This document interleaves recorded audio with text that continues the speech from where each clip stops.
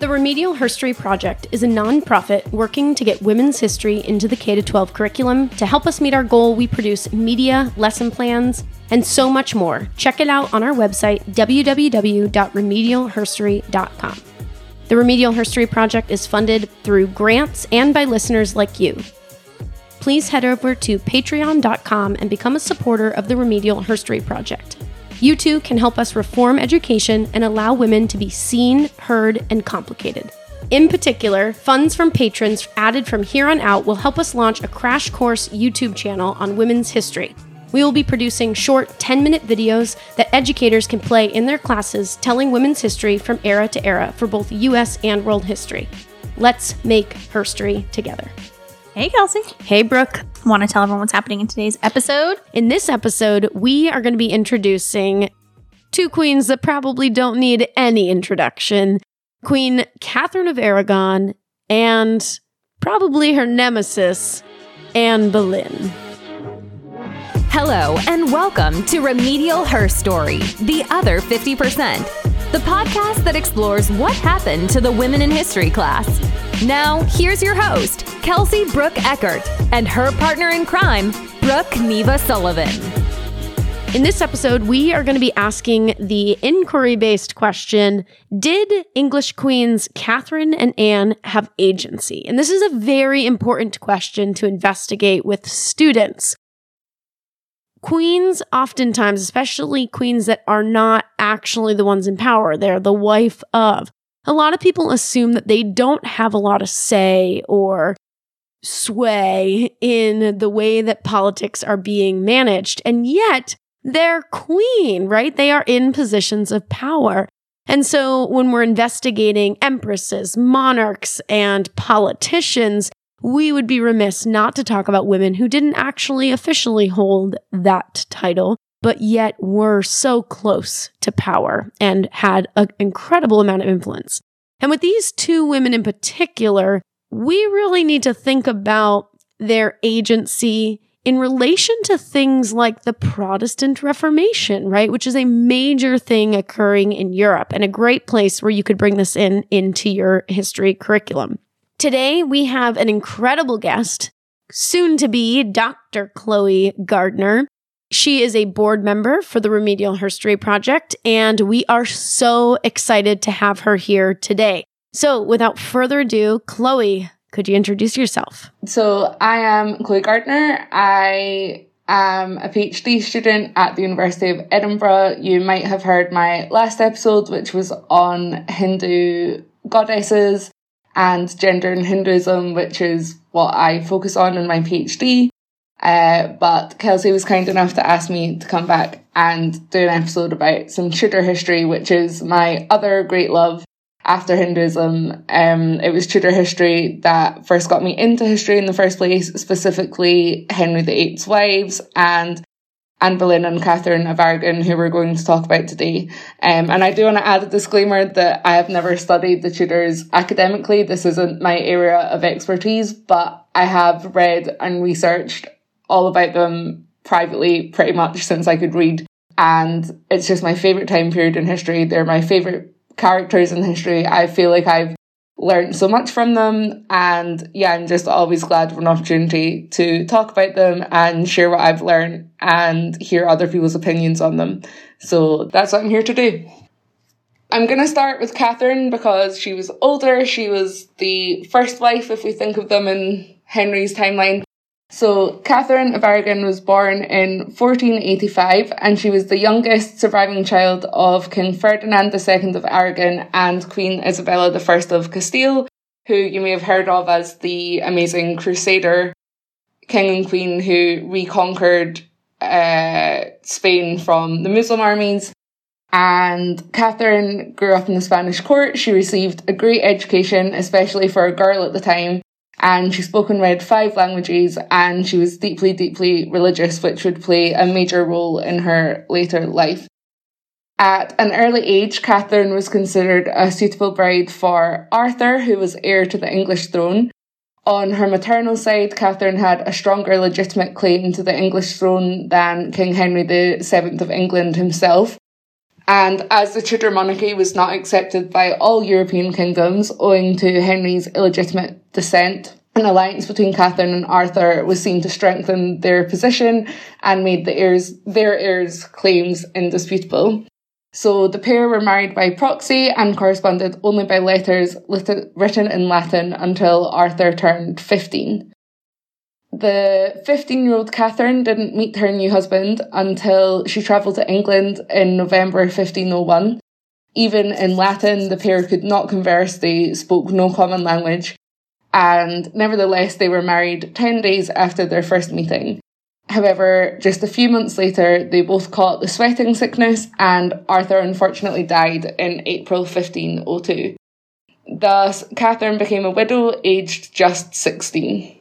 So the age-old question is whether Arthur and Catherine consummated their marriage and thus legitimised their marriage. I am of the majority opinion that they did not consummate the marriage. Arthur was sickly from the start, from the very first time that they met, and many from the Spanish court and the English court remarked on his ill health before and after the wedding. The evidence that they did can be taken merely as political propaganda at the time to ensure the public legitimacy of the match, because if it had been admitted that the relationship was not consummated, this would have threatened the alliance between England and Spain. Personally, my main reason for believing that Catherine was a virgin when she married Henry VIII is that she was so religious that I don't think she would have lied in court under oath. And her public assertion of this fact seems too important for a woman of her dignity and standing to have subjected herself to if it were not true. And nobody ever questioned the fact that the marriage wasn't consummated until the whole drama with Anne Boleyn came along 24 years later.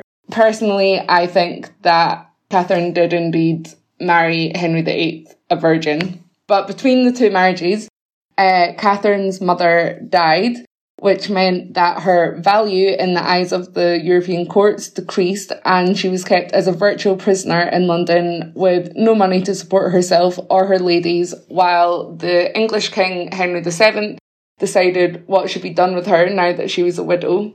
He briefly considered marrying Catherine himself, which horrified her because he was, so much older than her.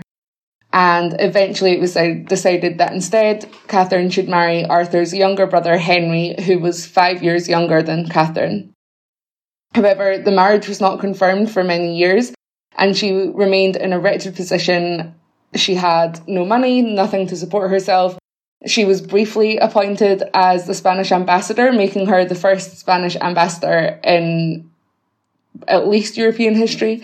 So this slightly raised her status, but basically she was completely alone. Her father seemed completely oblivious to her plight and only really cared about securing his own kingdom following his wife's death. So she was in a pretty tough position for a number of years while men decided her fate for her. However, eventually she was granted papal approval to marry Henry in 1509 when Catherine was 23 and Henry was only 17. They had to get the Pope's approval because it's against the biblical law for a man to marry his brother's wife, but dispensation was granted because the marriage was not consummated.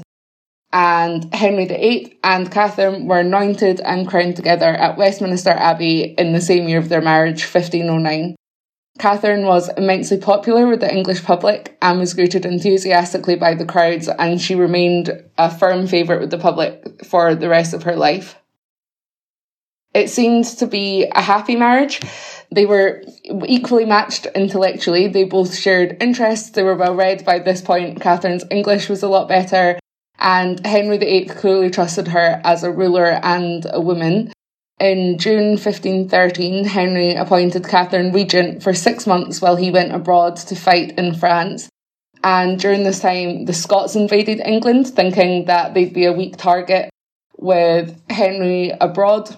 But instead, a heavily pregnant Catherine rode in full armour to address her troops. Her leadership was crucial in securing English victory at the Battle of Flodden, which is a huge deal between the English and the Scots. and she sent her husband a bloody piece of clothing from King James IV of Scotland, who died in the battle. And I just think this is one of the most powerful images of Catherine and portrays her as I believe she would want to be remembered as a fearless, powerful, intelligent mother and queen. Henry wrote many poems and songs about his love for her, and she adored him. She turned a blind eye to his affairs, which he had several of while she was pregnant, but this was common practice for kings at the time. And he was noted to have always treated her with kindness and respect, even when relations became strained owing to the consistent failure to produce a living male heir. Throughout their marriage, Catherine fell pregnant 7 times, but unfortunately only one child survived, a daughter, Mary, who was born in 1516. By 1525, it became common knowledge that Catherine was now past her childbearing years, and Henry began to suggest that perhaps his marriage was cursed owing to the biblical prohibition on marrying your brother's wife. They were officially married for 24 years before their marriage was annulled, but Catherine never accepted the annulment and continued to refer to herself as Henry's wife until her death 3 years later. And I just want to stress how important the male heir issue was, in my opinion. I think if Henry had had male heirs by Catherine, then I don't think he would have looked elsewhere or sought to replace her as queen. He had mistresses, he had affairs, as I said, but he never sought to leave Catherine to do so. He never flaunted his mistresses publicly as other European monarchs did. And while Henry used the lack of male heir to justify his divorces, not only this one, but the subsequent divorces, I think it was a genuine concern of his, given that his family was relatively new to the throne, and there was still a real threat of civil war should he die without a legitimate heir. He did have one son with his mistress, Bessie Blount, which he used as proof that his wives were at fault rather than himself. But interestingly, at the time, he didn't blame Catherine for failing to produce a male heir. He just saw it as proof that God was unhappy with the match. And the way he saw it at the end of the day, no matter whether he loved his wife or not, he still needed a legitimate heir to secure his legacy.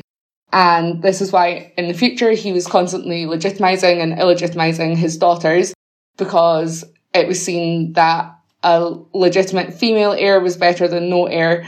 But Henry was resolutely against a queen ruling. He said that it could never be done, and where it had been done, it had failed. So I think that's a background that people need to know before the whole Anne Boleyn drama comes into it. I think people need to know that not only was the male heir thing really important, but that they were happy for 24 years before anything seemed to go wrong, despite the strain that the lack of heir put on the marriage. This podcast is sponsored by our patrons. Patrons get access to behind the scenes, regular RHP gear, bonus episodes, insights into our research, lesson plans before everybody else, and more. Brooke, read off these awesome people. Thank you to Jeff, Barbara, Christian, Kent, Jamie, Jenna, Nancy, Megan, Leah, Mark, Nicole, Anne, Sarah, Alicia, and Katya.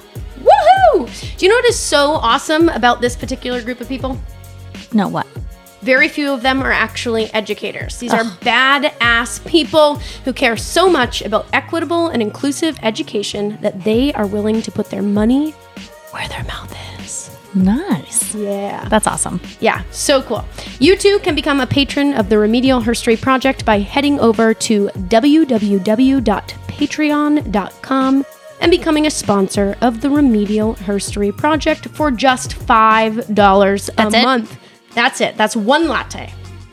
I mean, it's one of something, but it's cheap, and you get all that stuff. All that stuff. You too can give up one latte for thousands of children and women. You could also buy condoms for more than that. You could reduce reproduction for less than that. Brooke, most importantly, instead of lamenting that women's history isn't being taught in high school or that they didn't know these women, these people are putting their money where their mouth is, and they are getting it into the curriculum by funding us. It's awesome. And they believe women's stories are important. Yes. Thank you. Duh. Thanks, patrons. We love you. We do love you. I've always found it so crazy that Catherine of Aragon is actually married to Henry VIII for 24 years. That is a very long marriage before Anne Boleyn even comes onto the scene.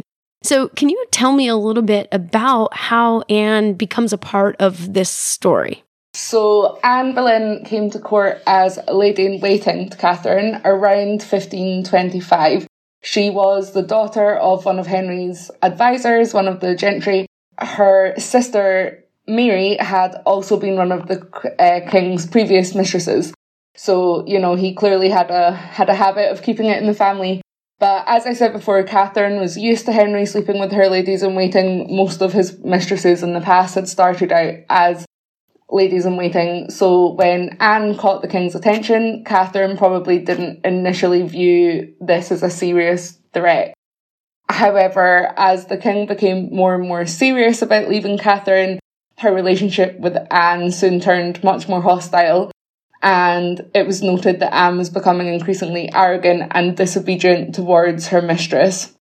And once the king had made his intentions official, Catherine and Anne became bitter enemies, with Anne vocally hoping for Catherine's death.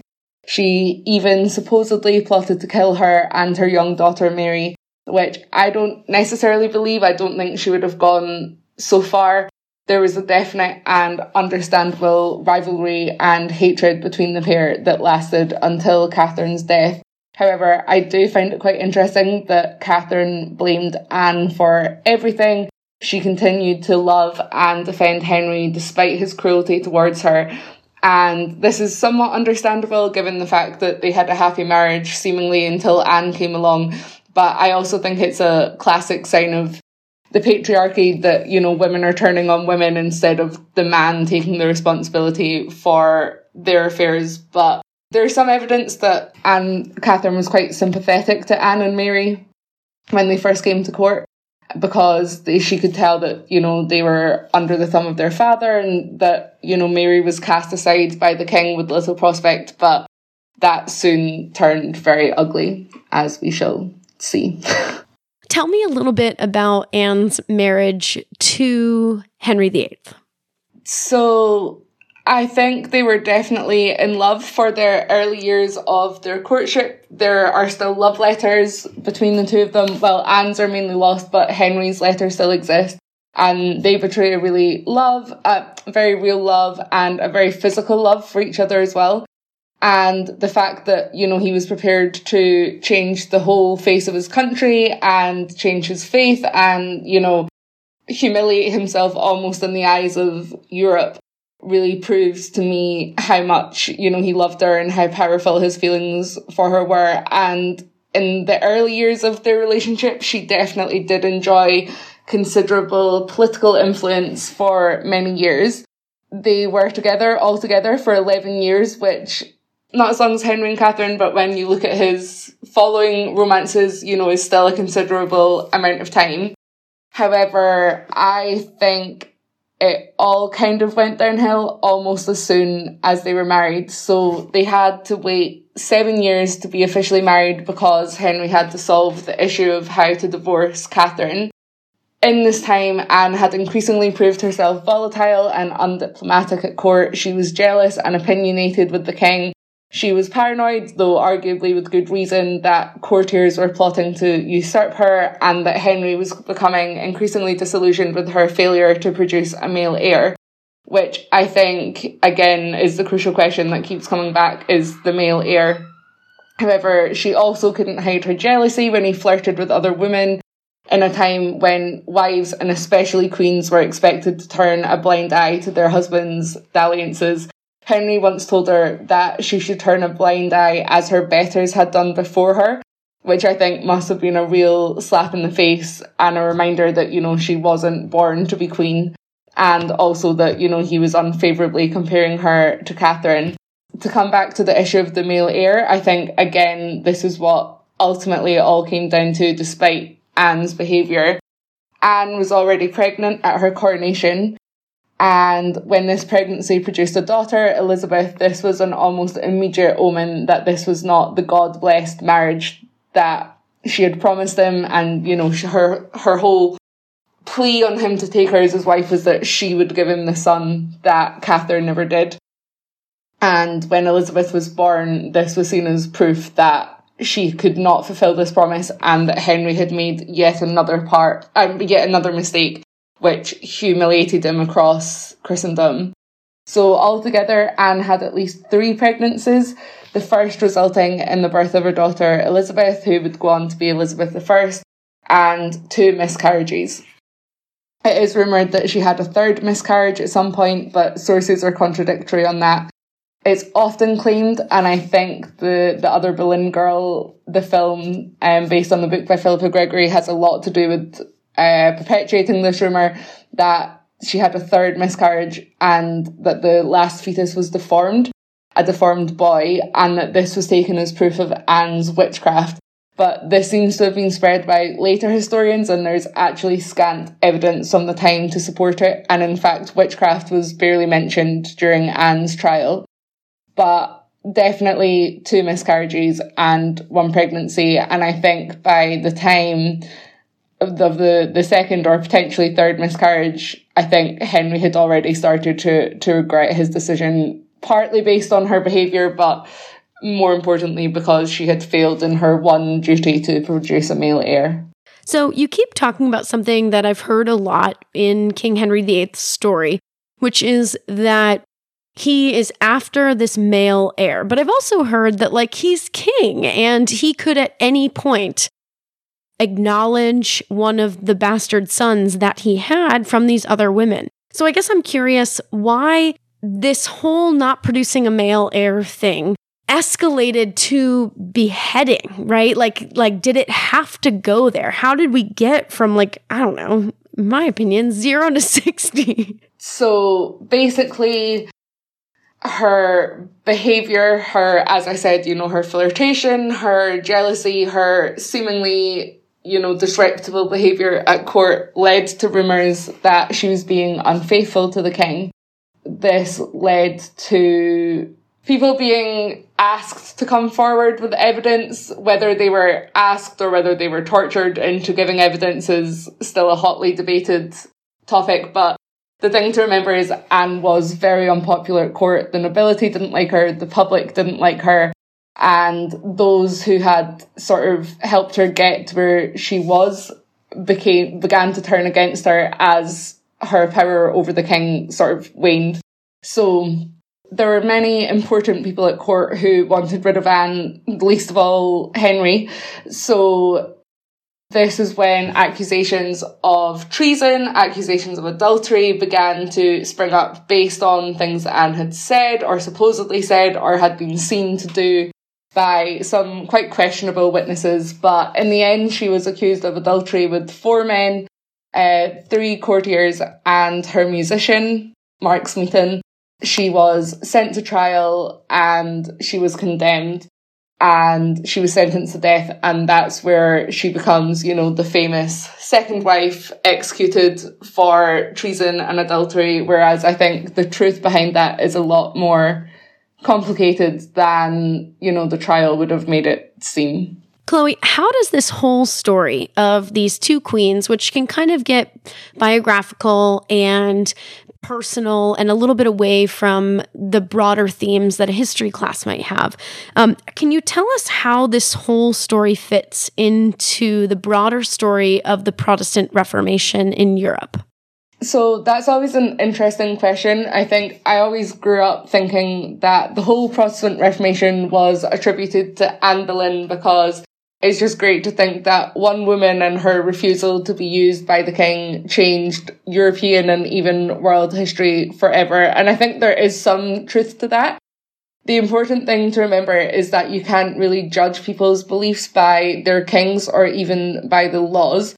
So when Henry broke with Rome, he made it treason to deny that he was head of the church.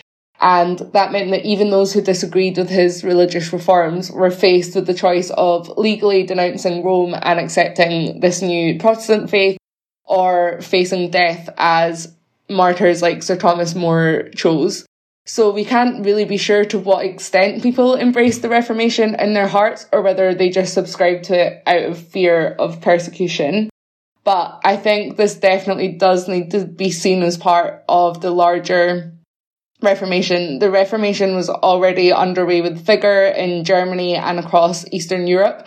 Henry or his ministers executed many Lutherans for treason before he renounced Rome. He was even lauded defender of the faith by the Pope for his persecution and writings against heretical Lutherans as he saw them at that time. His marriages were also carefully manipulated by reformists, most notably Thomas Cromwell, but also the Boleyns themselves, who took advantage of the king's personal dilemma to push him away from Rome.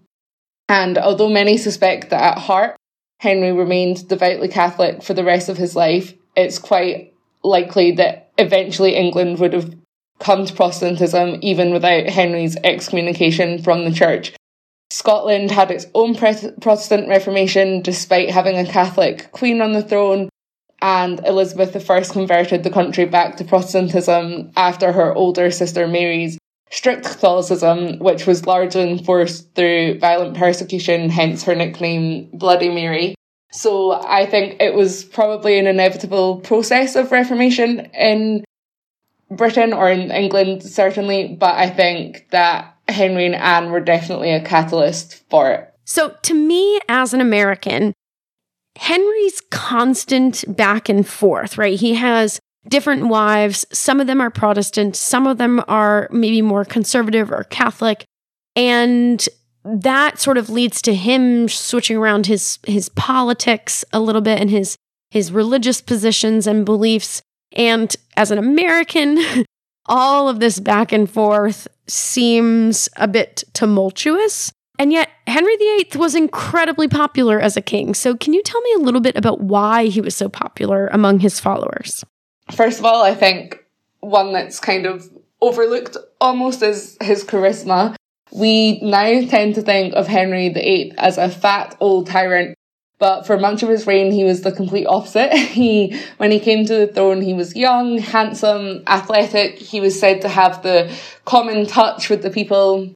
He was as generous as his father was miserly. He was friendly. His court was full of entertainment and opulence.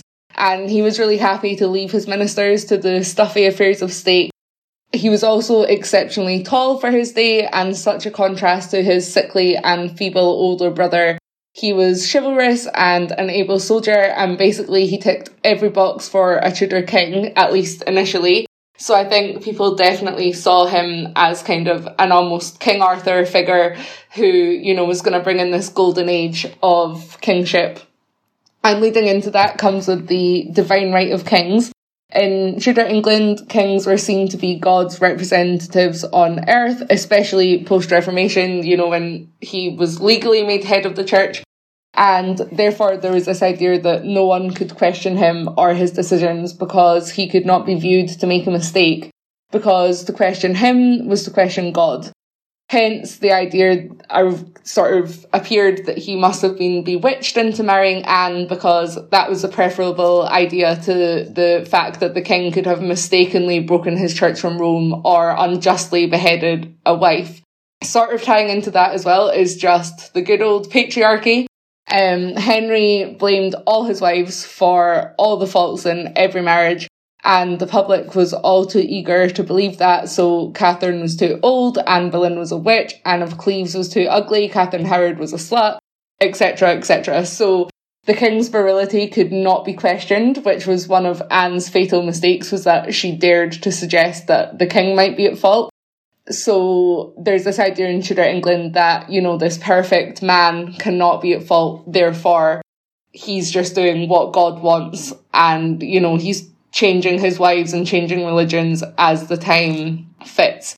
I also think it was just a time of religious tumultuousness, if that's a word, in England generally. The kingdom oscillated between Protestantism and Catholicism throughout Henry's reign and even afterwards during the reigns of his children. Many saw the wife as emblematic of the religion of the nation and therefore supported who was seen to support the more popular religion.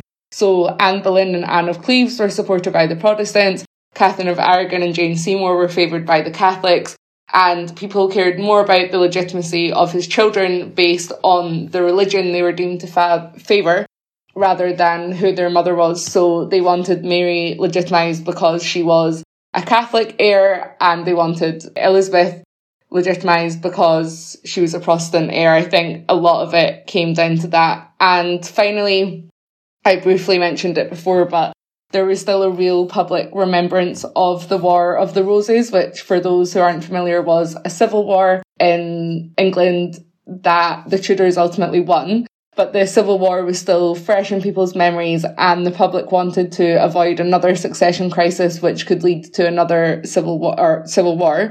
So if Henry failed to produce a male or even a legitimate heir, then the country would once more be thrown into turmoil, and the Tudors' brief dynasty would be over already, and everything would be back up in the air again. So I think the people wanted an heir as much as Henry did, just to secure the future of the country. And I think that's why, when they saw that marriages weren't producing heirs, they were also happy for Henry to cast his wives aside, because they shared his imperativeness that, we need a male heir above all else. Despite both being women in power, and despite both of these women wanting and caring for women and children and women's education, Catherine of Aragon and Anne Boleyn are very different women in a lot of ways. So how is it that you have come to admire both of them? What is so special about these two women to you? Catherine, I just think, is a real powerhouse for the dignity that she showed throughout the whole affair, for her strength and, never doubting herself, not letting herself be cast aside. And as I say before, the Anne Boleyn drama, she was really, the sort of fairy tale queen. She was kind, she was generous, she was charitable. She, heroically rode out to defend her kingdom. And in her husband's absence, which was, quite remarkable in her day, the only person who had done that before was her mother. I just think the fact that she remained so principled to the point that, she was not allowed to see her daughter for most of her daughter's life because Henry withheld her until Catherine would agree to the annulment of the marriage. And Catherine chose her principles and, she said, this is the truth and I'm not going to lie to me or to you or to God just for the sake of, bowing to your will. And I think that's just so remarkable, especially in an age where, women, especially queens, were just expected to, to bend to the will of their husband, and Catherine would not do that, whatever cost. And I think I somewhat relate to her in her ability to think before she spoke, maybe a little bit too much. But, she had a lot of charm. She was intelligent. She was witty, she was worldly and charming, and she wasn't afraid to stand up to Henry or to, the powerful men in his kingdom, especially the ones who wanted rid of her. None of Henry's wives were particularly noted as being great beauties, apart from perhaps Catherine Howard, but he valued women more for their minds, at least when they were still attached to their heads. So I just think I always loved the image of Anne as, this vivacious. She didn't let herself be put into the boxes that Tudor womanhood defined for her. And I think that's a model that women can still relate to today. They're still expected to be quiet and do as they're told, and that they can do this and they can't do that. And Anne never accepted that.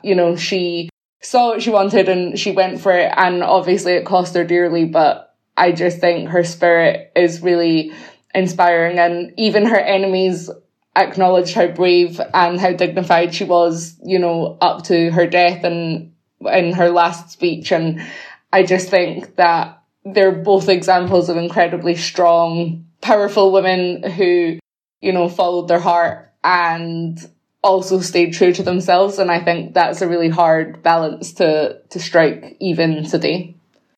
So I have always found it pretty hilarious that King Henry VIII spends pretty much his entire life trying to get a male heir. And he kind of does, but he dies in his teenage years.